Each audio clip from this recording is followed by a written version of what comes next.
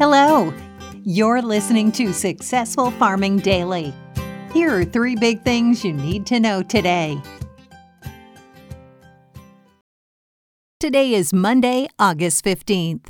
Our first big thing is soybeans and grains plunged in overnight trading in the first session since Friday's World Agricultural Supply and Demand Estimates, or WASDE report, was released by the U.S. Department of Agriculture.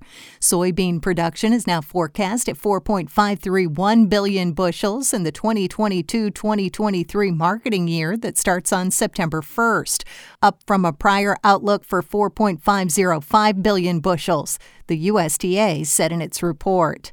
Ending stockpiles are now pegged at 245 million bushels, up from the 230 million previously forecast, the USDA said. The agency's corn production outlook was lowered to 14.359 billion bushels, down from 14.505 billion a month earlier. Ending stocks are now seen at 1.388 billion bushels, down from 1.47 billion projected last month.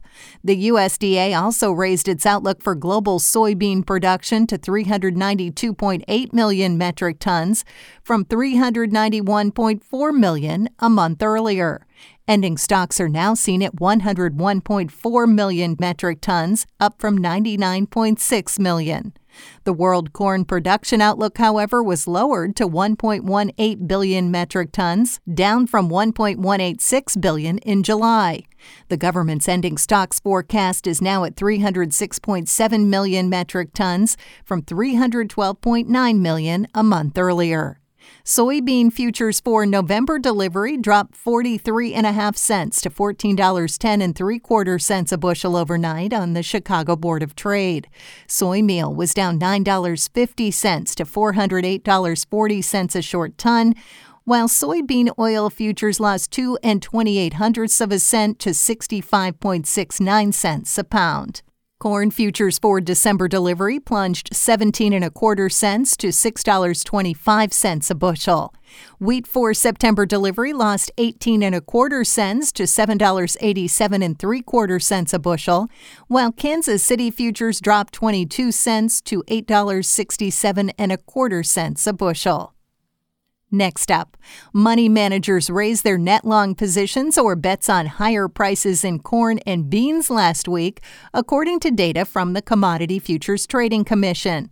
Investors held a net 134,763 futures contracts in corn in the 7 days that ended on August 9th, the CFTC said in a report. That's up from 118,034 contracts a week earlier, and the largest such position since July 5th.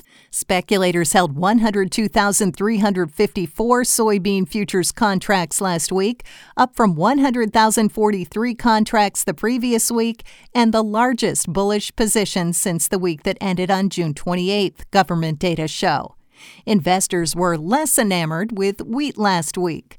Hedge funds and other large investors held a net 7,651 futures contracts in hard red winter wheat, down from 9,841 contracts a week earlier, and the smallest bullish position in the grain since September 1st, 2020, the agency said. In soft red winter wheat, speculators increased their net short positions or bets on lower prices to 24,081 futures contracts last week, up from 18,890 contracts a week earlier. That's the largest bullish position since February 15th, the CFTC said in its report. The weekly Commitment of Traders report from the Commodity Futures Trading Commission shows trader positions in futures markets. The report provides positions held by commercial traders or those using futures to hedge their physical assets. Non-commercial traders or money managers, also called large speculators, and non-reportables or small speculators.